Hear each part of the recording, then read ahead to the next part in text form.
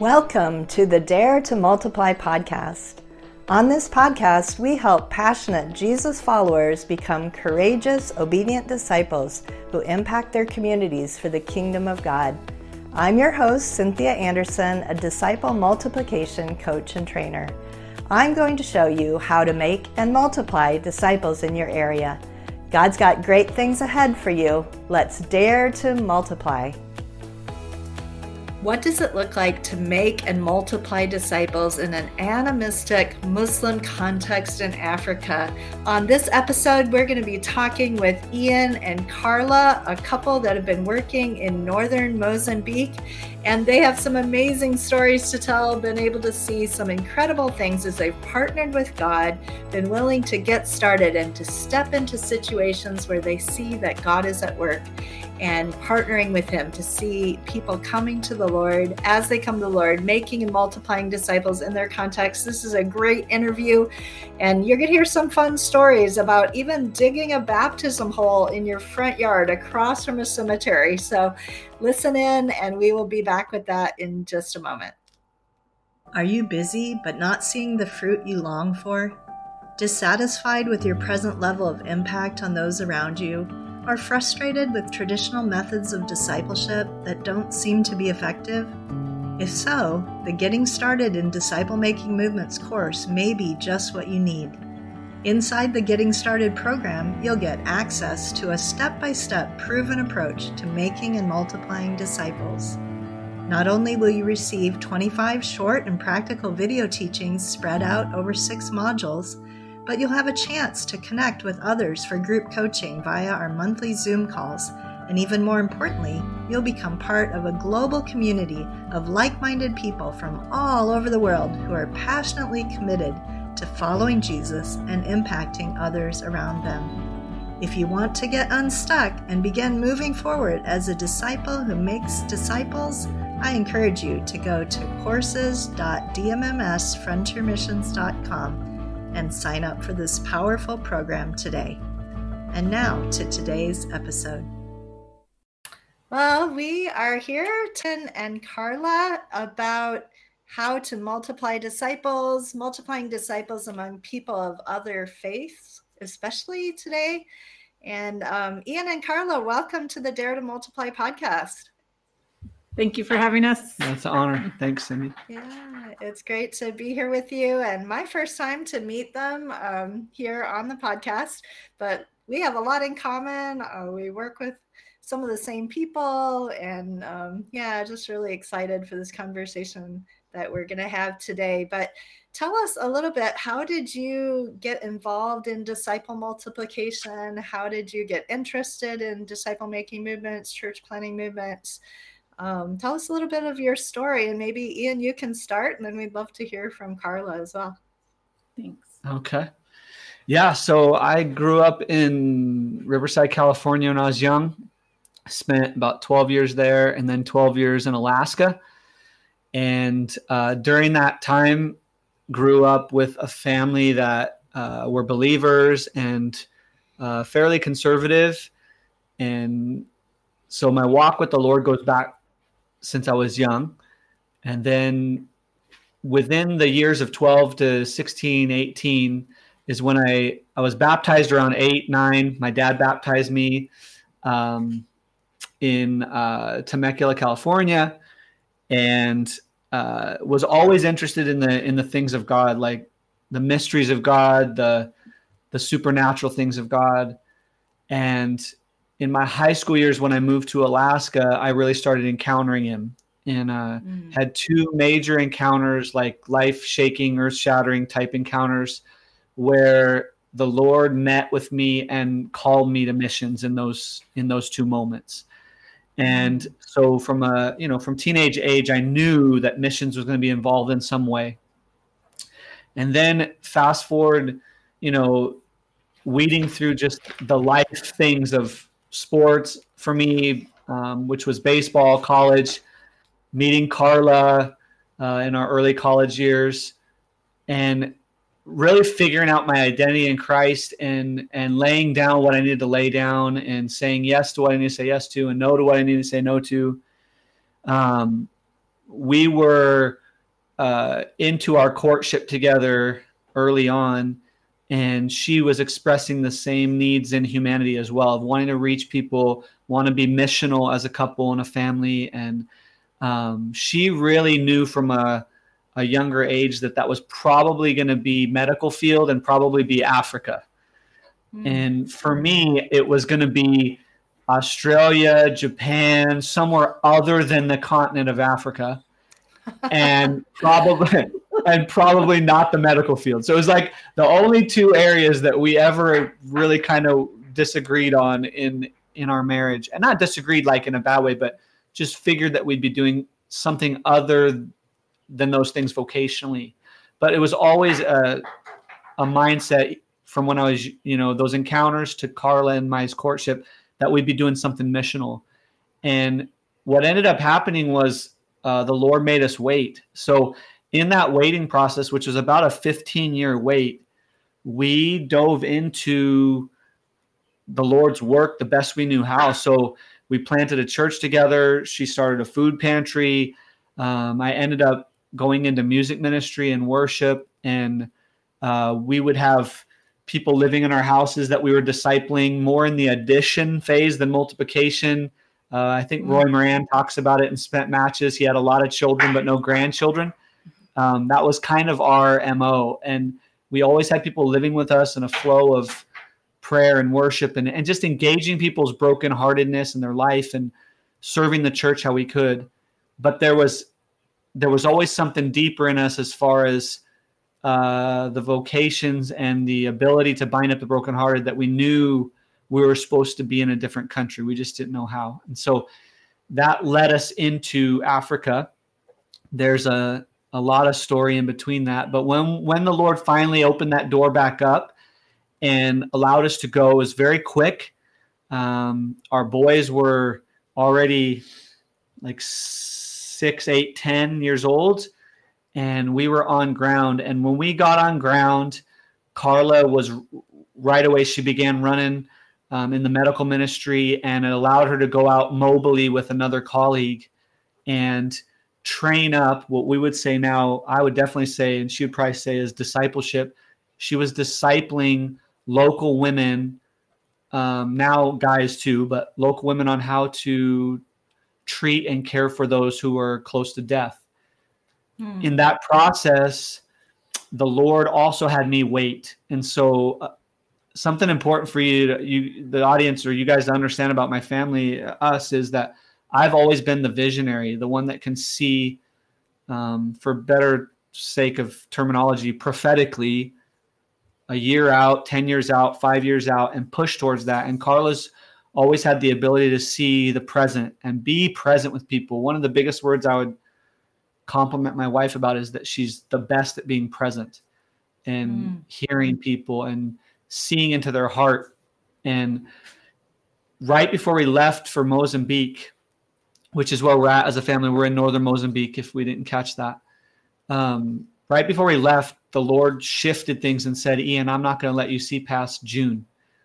And that's what happened. So after years and years of me being able to see ahead of time, he switched things and allowed Carla to be able to see ahead. And I had to learn to be present. And so when we got to Africa with our group, we were with an amazing mission team of mostly single women, just legends that had been there for a long time.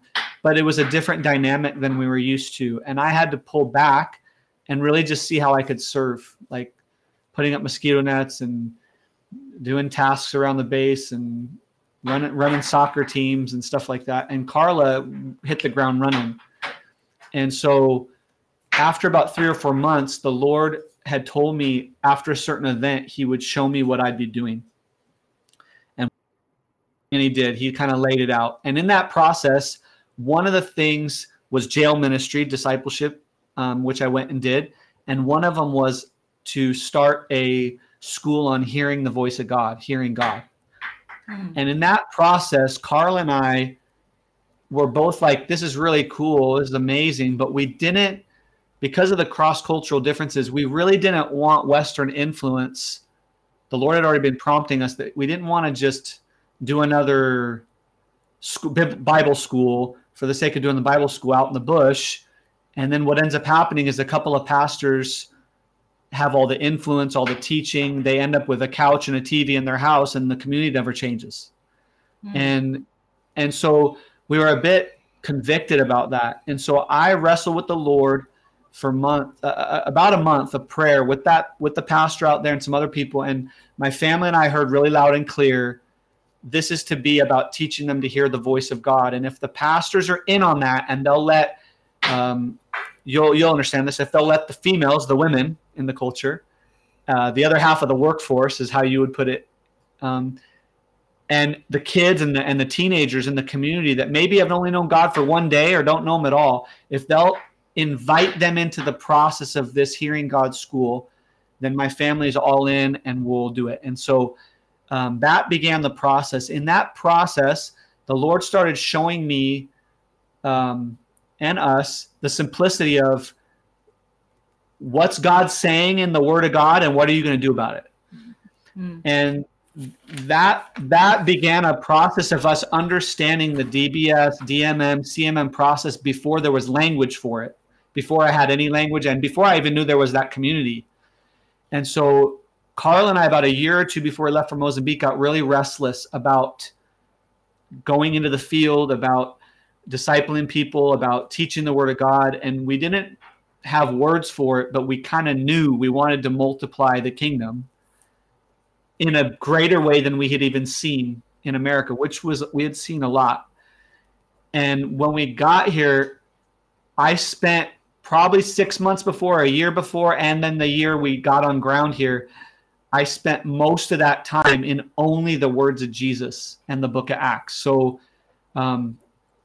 6 months leading into Mozambique, I literally was in the chapter of John 1, and that was all I read for every day for like 6 months. And so we were in that kind of a thing. I think I've heard you on some of your things you've said that, and other people that I've heard in the discipleship movement, that God spoke to them that way, that he was kind of having them just seek out God, Jesus's words, obedience, and the book of Acts. And that's where we were at. And in that process, that first year, she was getting to do her ministry. I was waiting on the Lord, but the Lord was tying together what Carla likes to say, and you're going to make disciples out of everything. So you're going to disciple in everything.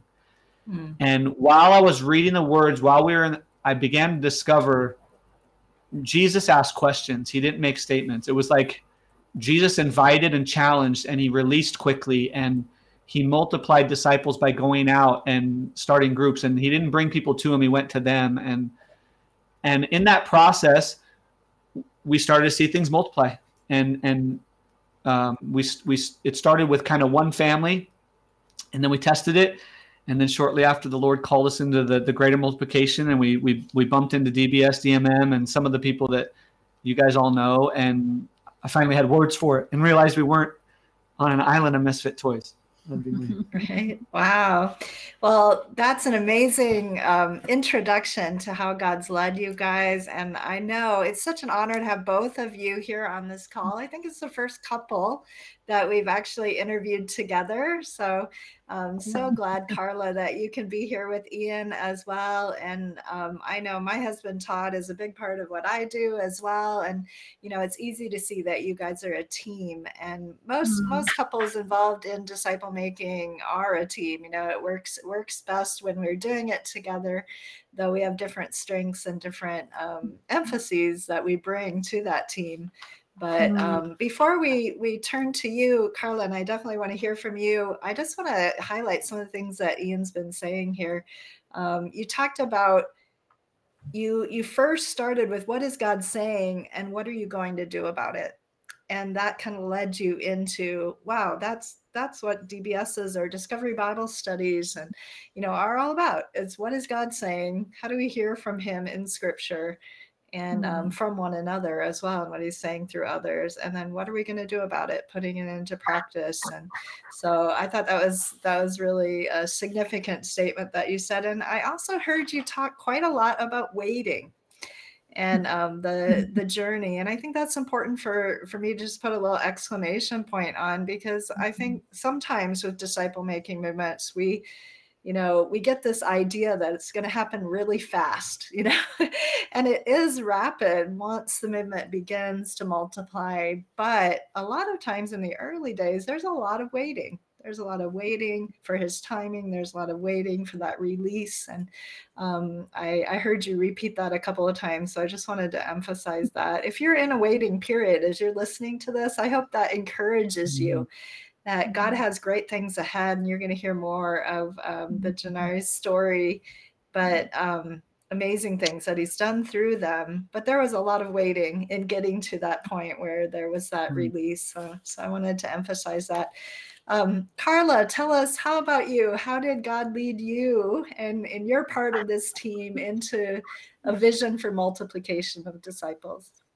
Yeah, I grew up in Southside Tucson in Arizona. So I was a minority amongst Hispanic immigrants from Mexico. So I didn't even know what missions was. I had no clue. So I grew up with my mom raised me, single mom. And then when I was very, very young, I knew I wanted to come to Africa.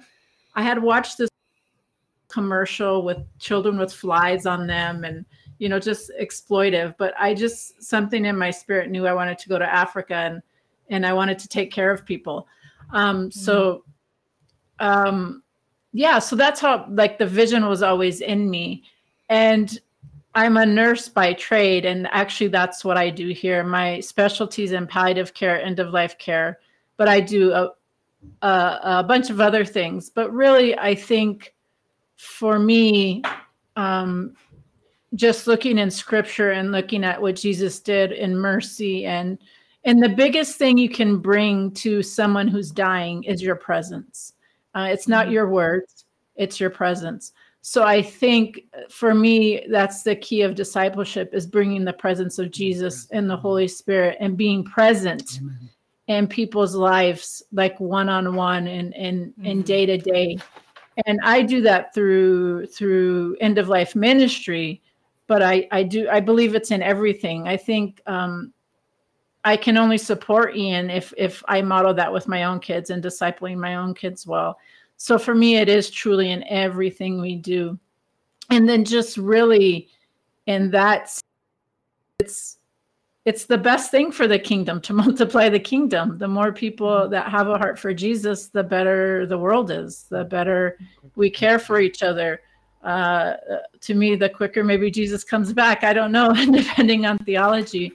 But for me, it's really...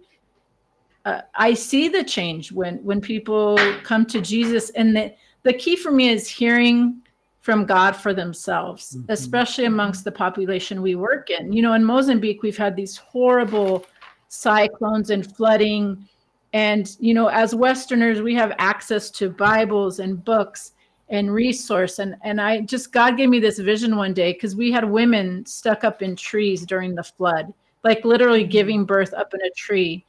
And I just thought, her whole life washed away, like her whole life, her Bible, if she had one, her clothes, her children. And I just had this vision of her hearing this voice saying, let go. And her going, okay, I need to let go. Like, your life's not worth anything. And I want people to know that is not the voice of God, and to differentiate. That's not the voice of God. That's not the loving Father. That's not who I know from the Scripture. So for me, I think that was even gave me momentum in where we live, of like, I really want people to hear from God themselves. I was raised Hispanic Catholic in a Catholic church. So, and we would sneak out after communion because my mom didn't want to deal with the cars in the parking lot. So I never saw the model of hearing God for yourself. But at a young age, I had the Holy Spirit in me. I taught catechism. I had a different awareness. And now looking back, it was the Holy Spirit. And I could hear from God for myself without knowing it. But so for me, that's my greatest passion, is bringing Jesus's presence in acts of mercy, but also giving space for them to hear from God for themselves, that he's the loudest voice, and to know his character, to know that's him. It's so good. And I know I listened to your book, and we'll talk about the book in a minute, on Audible. And so I was taking notes. But one of the things I did note at the beginning of the book was that strong emphasis on this is what our top priority is. We want to help people hear from God for themselves. That's the most important thing we can teach people, train people to do, is to hear God's voice. And of course, being a youth with a mission leader myself, that's common language for us in YWAM, but not necessarily for everyone. You know, the whole idea of what it means to be able to hear God's voice and help others learn to hear his voice is not necessarily something everyone is familiar with. But tell us about the book a little bit. It's called Making Disciples and Leading Others to Make Them. When did you write it? It's been out for a little while. To lead that in, and to lead into that too, like I would add, like I think that's why I was drawn to your material too, and your podcast and in the past, is because your focus on mindset shift, like that can't happen unless you're hearing God. Like, and so I think I felt really kindred, and Carla did too, even though I had been listening to your stuff when she saw the book, because I was like, this is different. Like there's a lot of really good stuff on discipleship, but Cynthia's tackling something that is really going to be kindred with that idea of the simplicity of just, we need to hear the voice of the Father again and be reconciled to him. And that will shift everything. And so that's partly how I wrote the book. Like, so I'll transition to that question is, I think the question was, tell us about how I wrote it.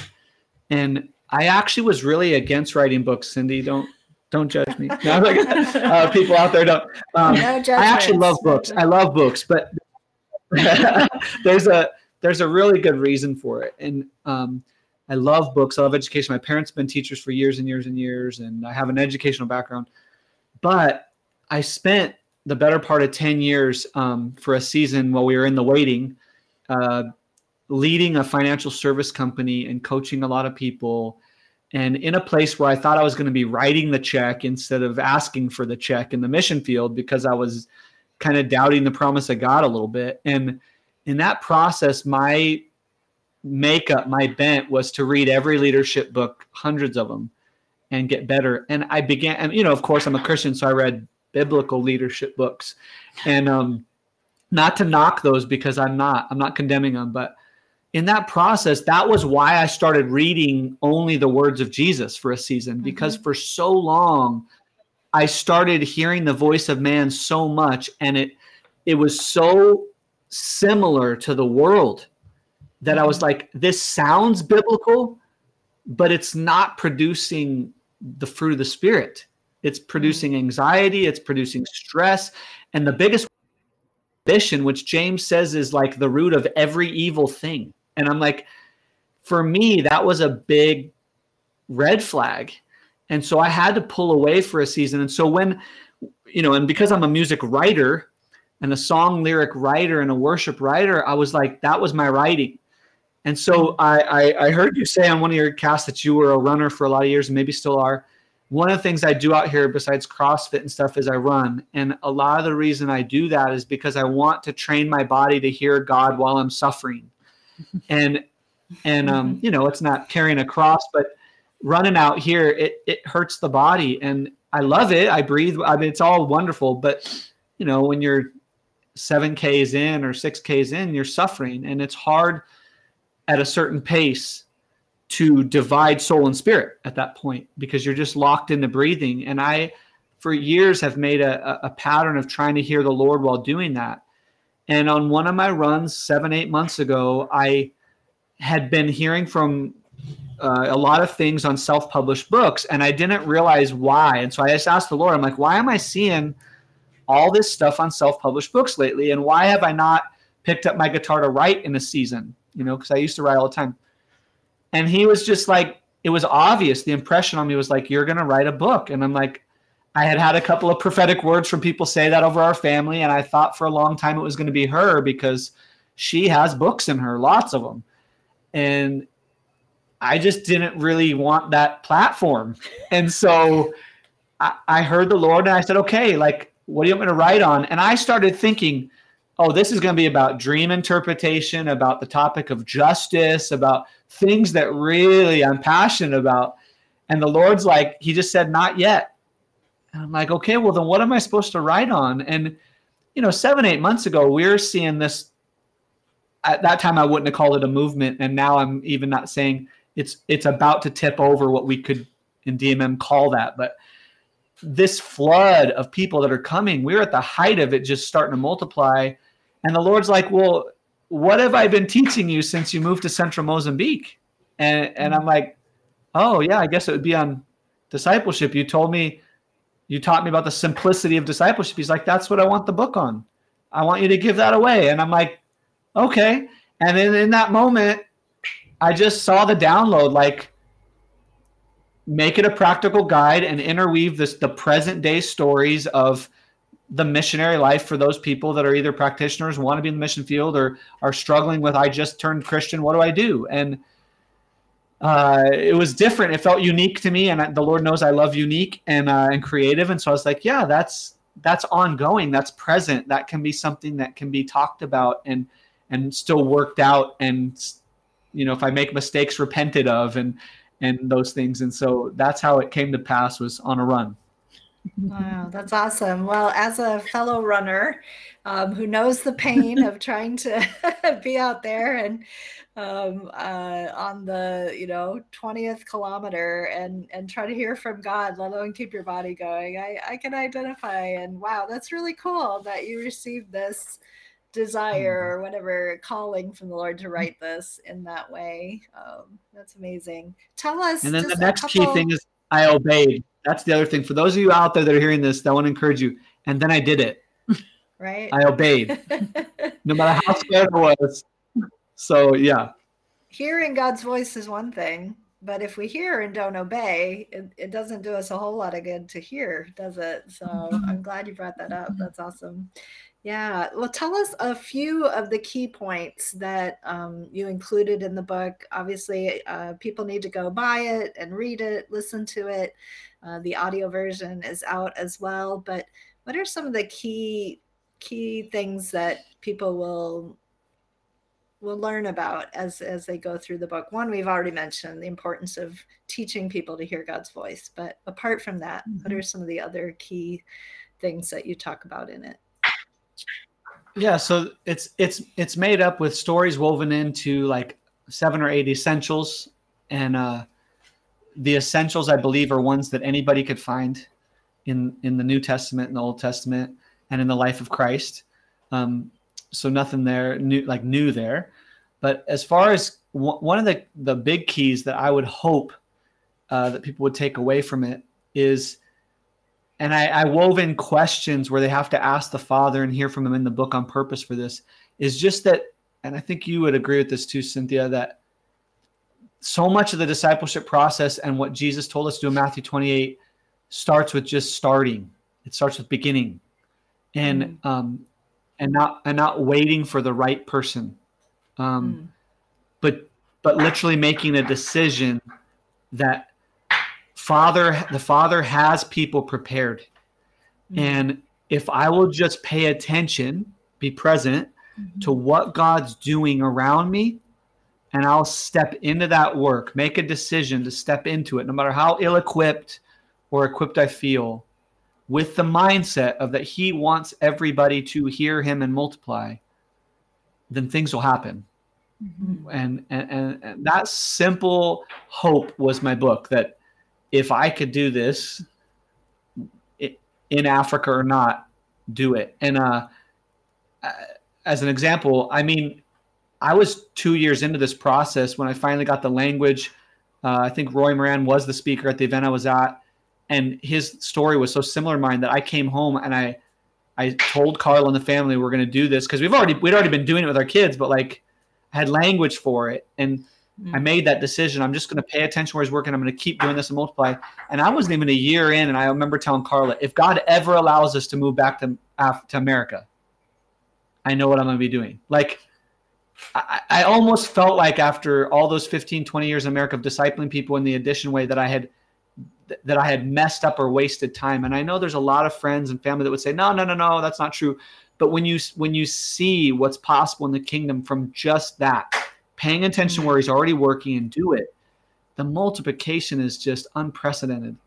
And you're not promised to see the fruit, but most of the time you're gonna see the fruit, Right. Yeah. No, it's what I hear you saying is just get started.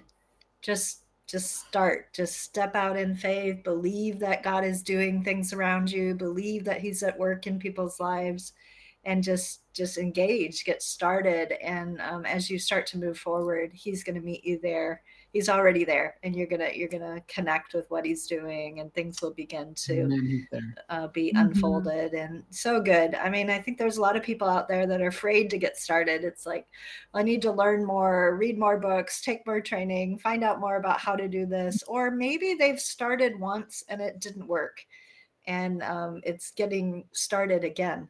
And that courage to say, okay, I learned something from that experience. It wasn't a failure. It was something I learned. And now I'm going to start again. And I'm going to believe that God's going to do something. Maybe they're in the circles like we've all been in, like in the faith. Maybe they're in faith circles where people are doing good things. They are doing kingdom things, but they're not seeing that fruit from the book of Acts. They're not seeing, that's a question we all wrestle with. Like, shouldn't I be seeing more? Like, and they're not, and maybe they're just afraid to offend our own circles, our own Christian faith circles. And that fear is what's holding them up, because they think, I can't do this without offending someone, or I can't, I want the church to be behind me. And, having that courage to just go, okay, if the Lord's giving me this idea here, then he'll shake what needs to be shaken and remove what needs to be removed, and what needs to die will die, and what will come to life will come to life, even within our kingdom circles. Because in the end, I think there's very few people in the kingdom that don't want to see multiplication. It's just, that's right. It's us dying to ourselves in some things and being patient. Yeah, so good. I mean, everybody wants to see it theoretically, but there's a price to pay, and being willing to do, like you said, just go back to scripture, the words of Jesus, the way that Jesus worked, the way that we see in the book of Acts, and be willing to take some risks to implement some of those things and do things a little differently from maybe what the norm in those kingdom circles is. And it is risky, but the benefits are great. And once you start to see it, there's no turning back, like you said. But Carla, I want to direct the next question to you. And we've been talking about working with Christians and some of the challenges of stepping out as a believer. But what about you're working in a context with people of another faith? It's a context where there's a lot of, as we call them, cousins or neighbors, people from a Muslim faith. Many people would say that people who are from other religious backgrounds are hard to reach, resistant, that it would be harder to see a movement take place among them. But tell us a little bit about your approach and your experience in trying to reach out to people of other faiths there in your context.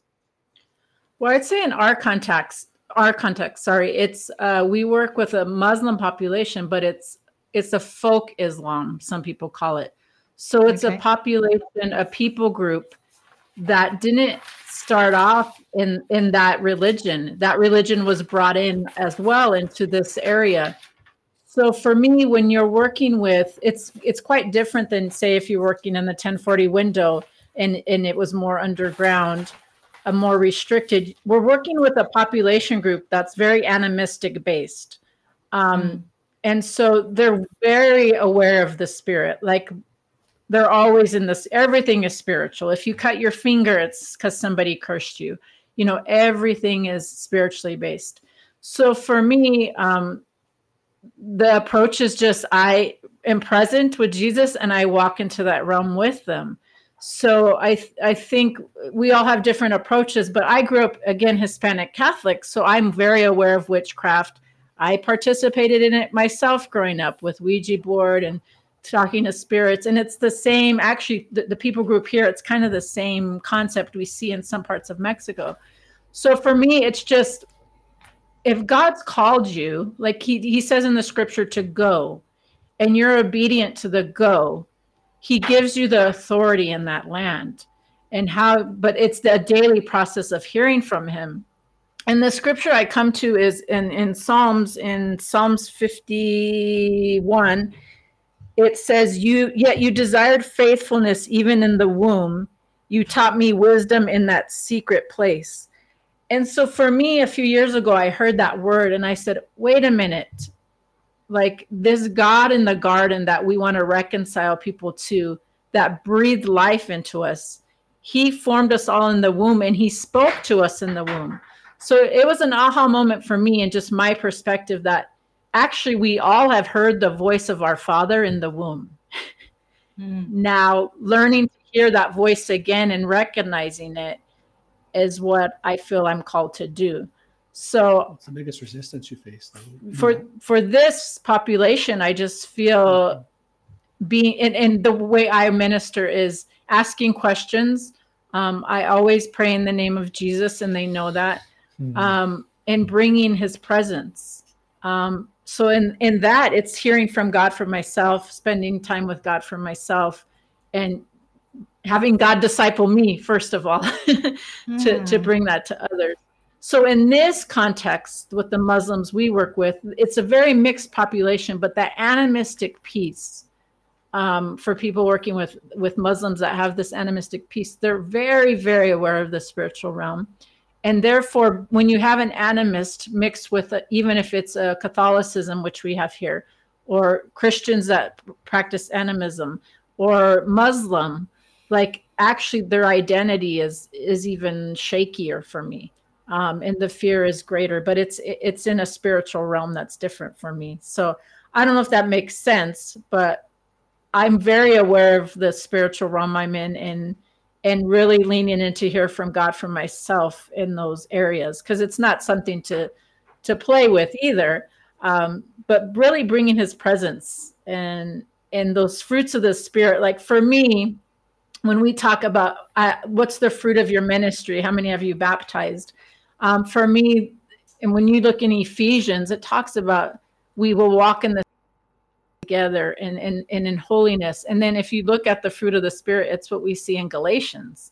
That's the true fruit, I think, that draws people to Jesus.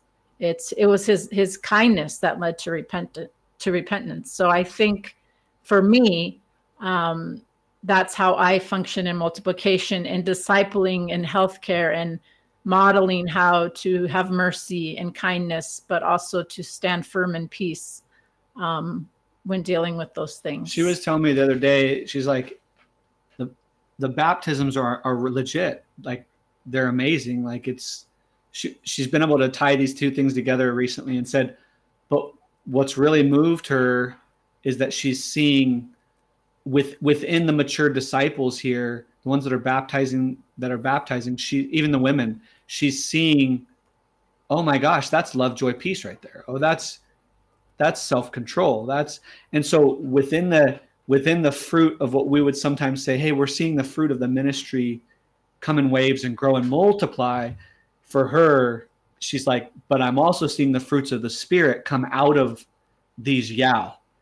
And so in the believers, when she sees that, I think another way of what you're saying is the spiritual resistance has come down. And so I would even ask you, like, what do you feel in the medical side? What do you think is the biggest resistance? Is it spiritual or practical when you're dealing with the medical side of the Muslims when they come to see you? Like, what's the resistance you push against?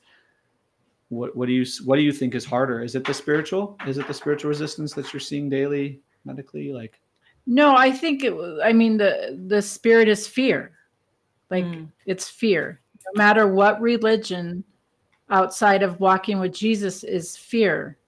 So for me, it's not any different than if I worked in a Hindu population or recognizing the spiritual realm you're working with. And it's fear, and it's just acknowledging someone's humanity. Like if you look at the scripture, we were made in their image.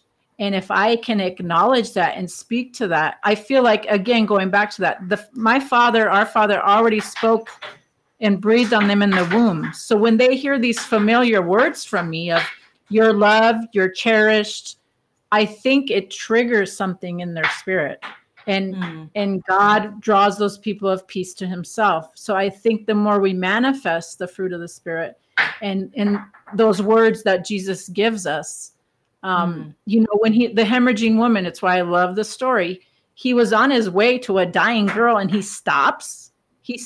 Like, what in the world? This is like a sheikh's daughter and you stop, or a government official's daughter.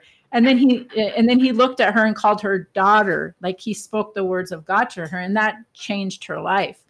So for me, it's speaking truth against fear. You just come back in the opposite spirit in a very generous way for me.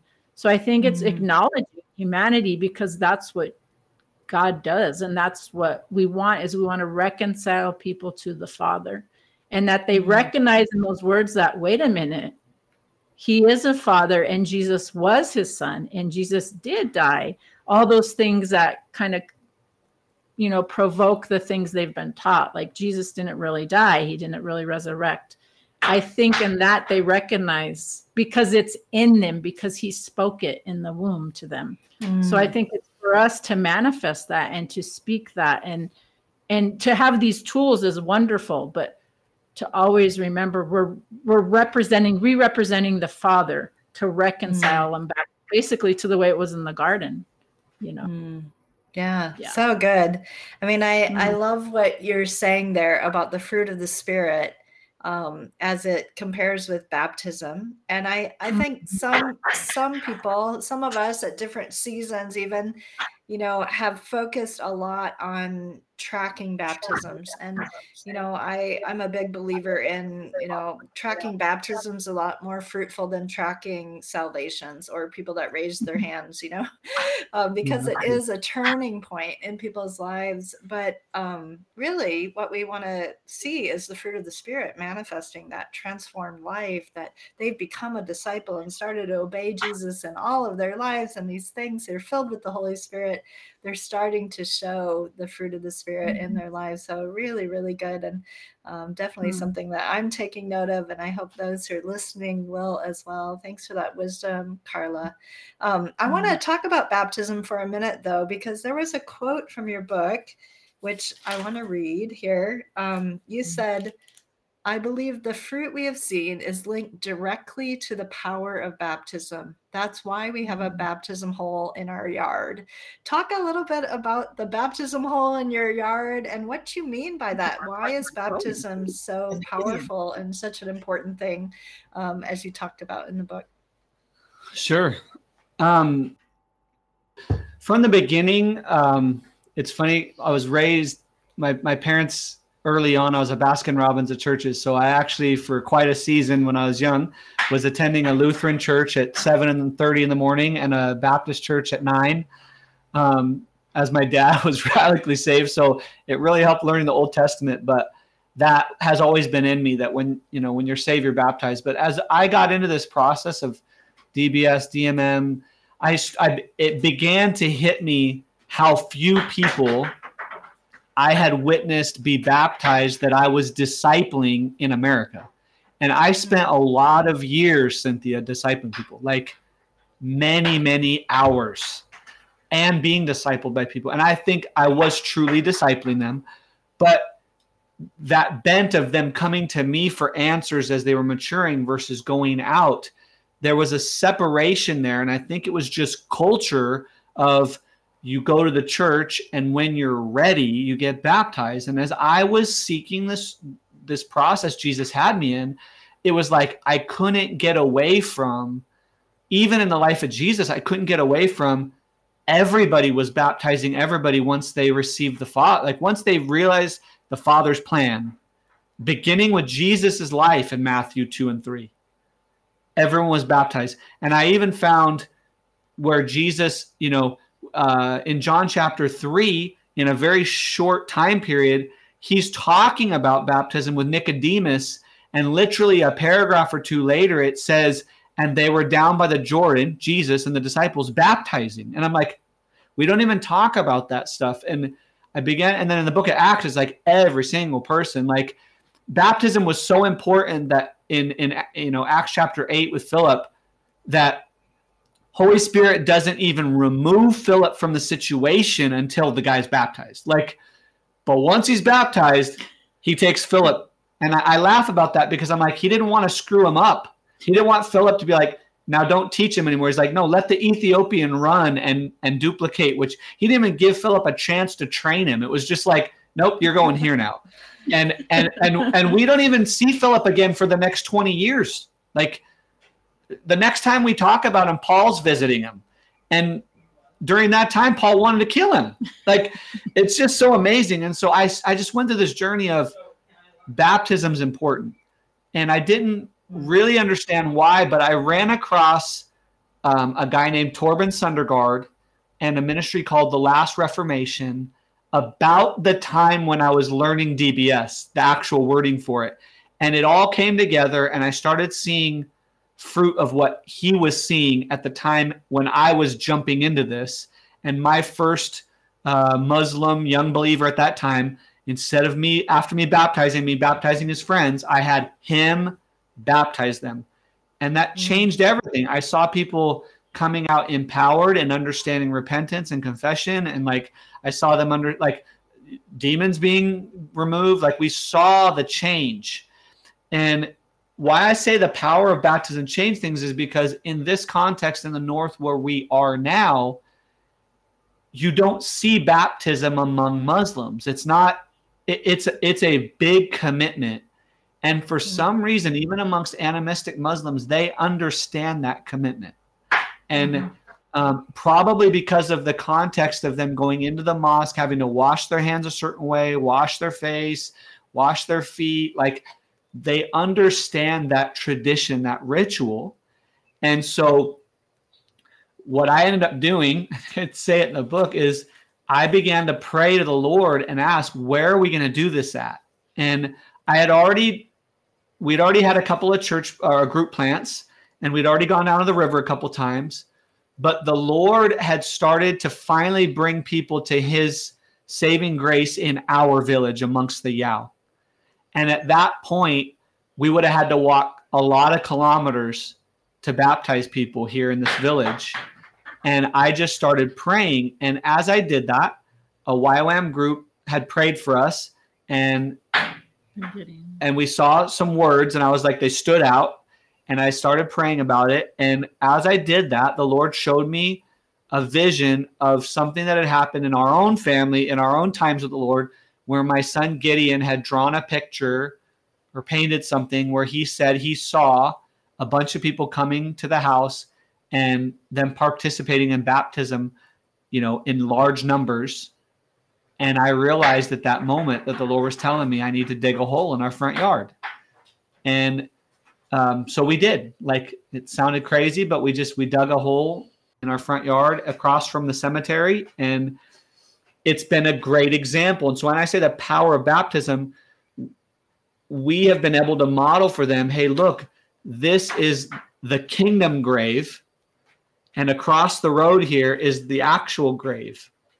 And in that process, it's been an incredible real life, meta life example of for the Yao to get in the water, and behind them they have a real cemetery, and in front of them they have the actual walk-through event of baptism. And part of the power of that is when Jesus went into the water and showed us baptism, the Yao people understand that if Jesus did it, we must do it. There's no questioning. And so when we started going through the book of Acts, and they were seeing how many people were getting baptized, and they saw that Baba Ian had already dug a hole in the front yard in faith, it was a no-brainer. They didn't have to ask me. And so part of the power that's happened in it is us teaching others that they are immediately kings and priests, that they immediately have the ability and the call of God in their life to baptize the way Jesus told us to. has empowered them in a culture where it's a new thing to do it on their own without asking. They just bring people to the hole. They bring people to the river when they have confessed, my life needs a savior. So that's what I mean by it's been not that baptism shows that they're saved, but baptism shows that the Lord is constantly saving. Right. Yeah. Oh, so good. And, there's so much more. Our time has gone really fast. I see we're already almost up to 50 minutes. So we do need to probably draw this to a close here, though I'm sure we could talk a lot longer, and maybe one day we'll get an opportunity to do that. But so happy to hear the things you've just shared about baptism. And baptism is one of the things I put in my book, The Multiplier's Mindset, as a mindset shift. It was a little bit of a risky chapter to write, to be honest, because not everybody understands, why ordinary people who are not ordained could baptize others, why that's so significant. So I really appreciate the insights that you brought about that. Great addition to what I've already taught on that, and we'll be drawing from that. I love that it's across the street from a cemetery. How visual is that? That's amazing. Really, really cool. But we're going to need to wrap up here in just a moment, but tell us at least one story, either one of you, whoever has the best story, I guess, to share, but tell us a story of somebody that has come to faith, begun to multiply disciples in their area. Share a story with us about somebody that you've had a privilege of walking alongside in this way. I'll send you the story later for you, but since you took a risk in your book with the baptism, which I'm so stoked about, I'll send you stories about the 3 women that went out and baptized people just 2 weeks ago. I've been wanting to share that with you forever. Awesome. But I think the best story is for us. I mean, Carla's got a million. You could have her on the podcast by herself and tell you medical stories of what she's doing to disciple people through that. But really, this whole thing started because one man and one woman who we had spent time with and waited on the Lord with, who had been around missionaries for 10 or 15 years, really, we just discipled them here at the house. We kept asking them questions. And what happened is one day, Carla was talking to some people about an initiation process within the children here. And our good friend Hassan said he stopped in the middle of our driveway, and it was obvious the Holy Spirit had encountered him. And Carla confronted it. She said, hey, is the Holy Spirit about your initiation process? And he said, yeah. And his eyes were opened. And in that moment, he realized, hey, can Jesus help me through this? But at the same time, he was realizing I'm hearing God. Ian and Carla have been teaching us to pray, teaching us we can hear from God. And in that moment, he was encountering Holy Spirit. And that night, we took him through, Jesus can heal you of it right now. We can talk you through it, and he's changing your life. And so we sat down, prayed, he received Christ. He confessed he needed a savior. And the next morning he woke up, came to our house, to work, and was a different human being, just completely different. Mm-hmm. And his not real sister, but sister in the faith here, Lydia, not her real name. She, within a few weeks was like, I'm seeing a change in Hassan like I've never seen. I grew up with him, and I was already kind of wanting to follow Jesus, which we knew about her. But she said, now I'm ready. I'm really ready. And so I baptized Hassan baptized Lydia. And that's what started all of this. And these two young woman and man who couldn't read and write, for the most part, she can a little bit, mostly he can't. Literally over the next 6 months, spent time just sharing this village, and this village has been changed. Like percentage of people are now in Christ, whereas in the last 50 years there hasn't been one person here. It all started just here, like just in everyday life, sharing the Lord, seeing where he's working. And Carla stopped and saw that he was working on Hassan's heart and she pressed into it in that moment, and that really changed everything. It was 4.5 years of relationship, and then the relationship takes time, but the kingdom went quickly after that. Wow. So stopping, noticing what God is doing in someone's life.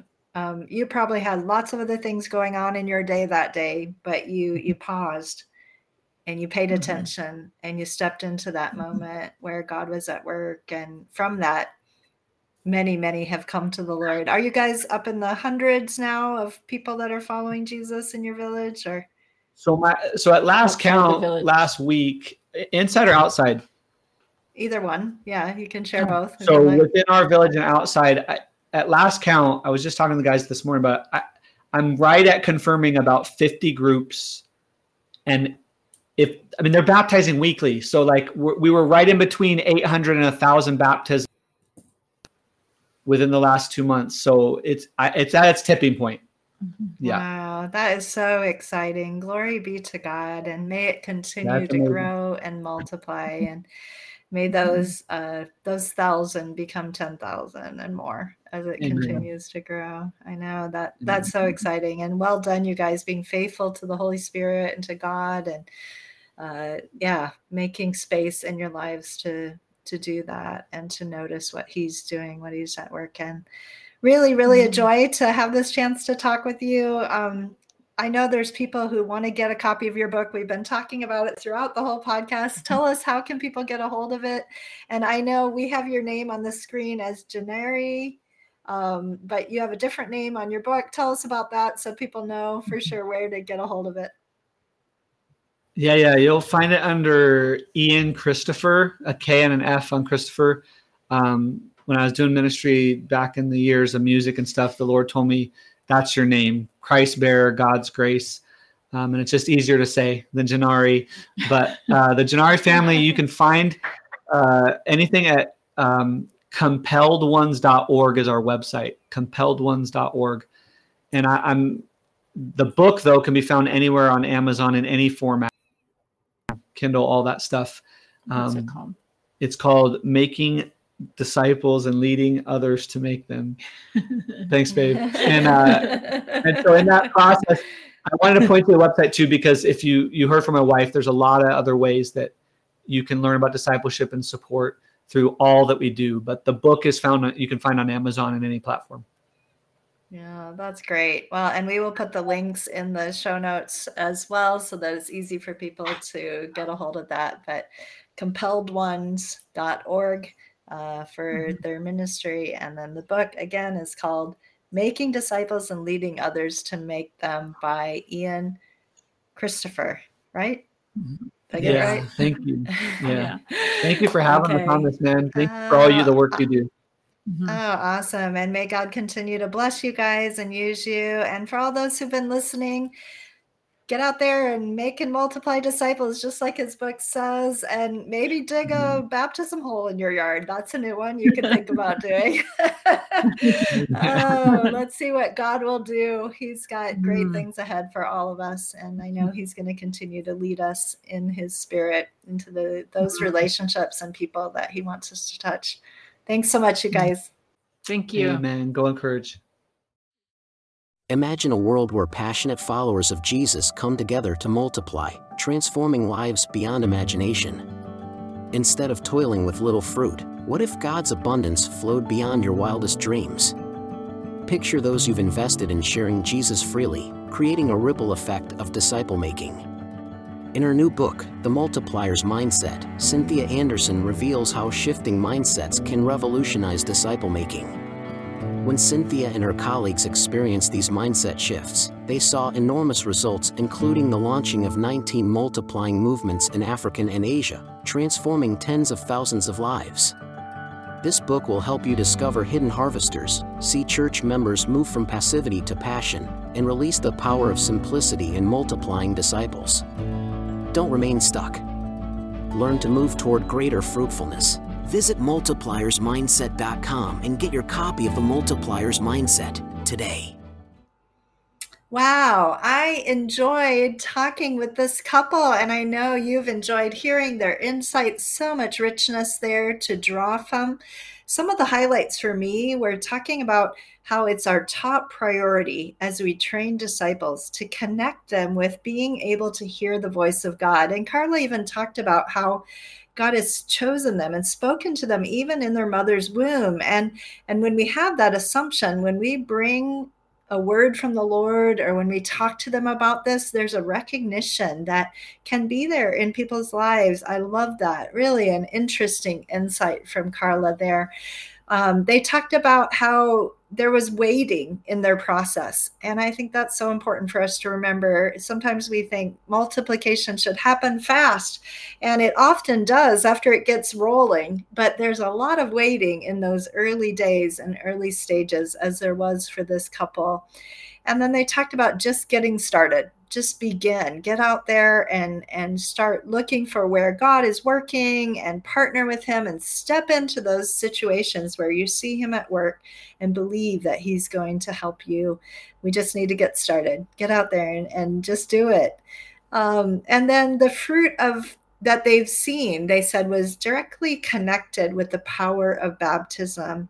Baptism is a big deal, and empowering ordinary people to baptize others is something that the Gennaris have done and something that we've done as well. And most people who are seeing movements have embraced this in one way or another, to see ordinary people living out the priesthood of all believers. And when they lead people to Christ, them being able to baptize them as well. Great interview. I had so many takeaways and things that I learned today, and I know you did as well. But let me just give you an action step as you go forward. I want to ask you to ask the Holy Spirit to show you what he's doing in a greater way this week. That's what I'm going to be doing. I'm going to say, Holy Spirit, I want to see what you're doing in people's lives. Would you help me, like Carla did with that first person they talked about that they led to the Lord? Help me to notice where you're at work, and help me to be willing to pause to engage with what you're doing. I don't want to be too busy. I don't want to have too much going on in my life, too much on my agenda and my schedule to not notice what God is doing, and to not be willing to pause and engage with what he's doing, because stepping into those opportunities may be what releases a movement and the beginning of something new in your area. So I encourage you this week, join me in looking for those places where God is at work, asking him to make your spirit sensitive to it and to help you to notice what he's doing in people's lives. And then to take that step of faith, to step into that with a question, with like Carla did, to ask a question. Is God doing something? Or is there something that's going on that he's showing you right now? And as we step into that, I believe God's going to work through you, through me this week. God bless you guys. We'll see you back here next week on the Dare to Multiply podcast. That's all we've got for this episode of the Dare to Multiply podcast. One thing that would really help both us and other new potential listeners is for you to rate this show and leave a comment in iTunes, on Spotify, YouTube, or wherever you tune in to listen. Also, make sure to link up with us at dmmsfrontiermissions.com/blog on social media, and please just share this podcast with anyone you think might enjoy it. Until next time, remember, God's dreams for us are always bigger than we can imagine.